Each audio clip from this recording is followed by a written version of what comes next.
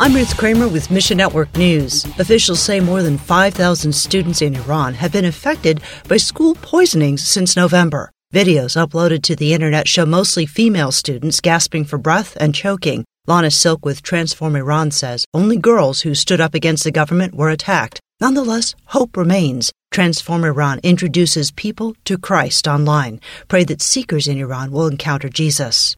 Meanwhile, twin earthquakes devastated Turkey and northern Syria in early February. Tens of thousands lost their lives and millions lost their livelihoods. And today, the hits keep coming. An airstrike crippled the Aleppo airport this week, cutting off aid deliveries for days. Headlines may not cover the quake aftermath anymore, but it's a priority for local Christians. When people see Christ's love in action, cultural and spiritual barriers come down. Find your place in this story at missionnews.org. Mission Network News, a service of One Way Ministries. I'm Ruth Kramer.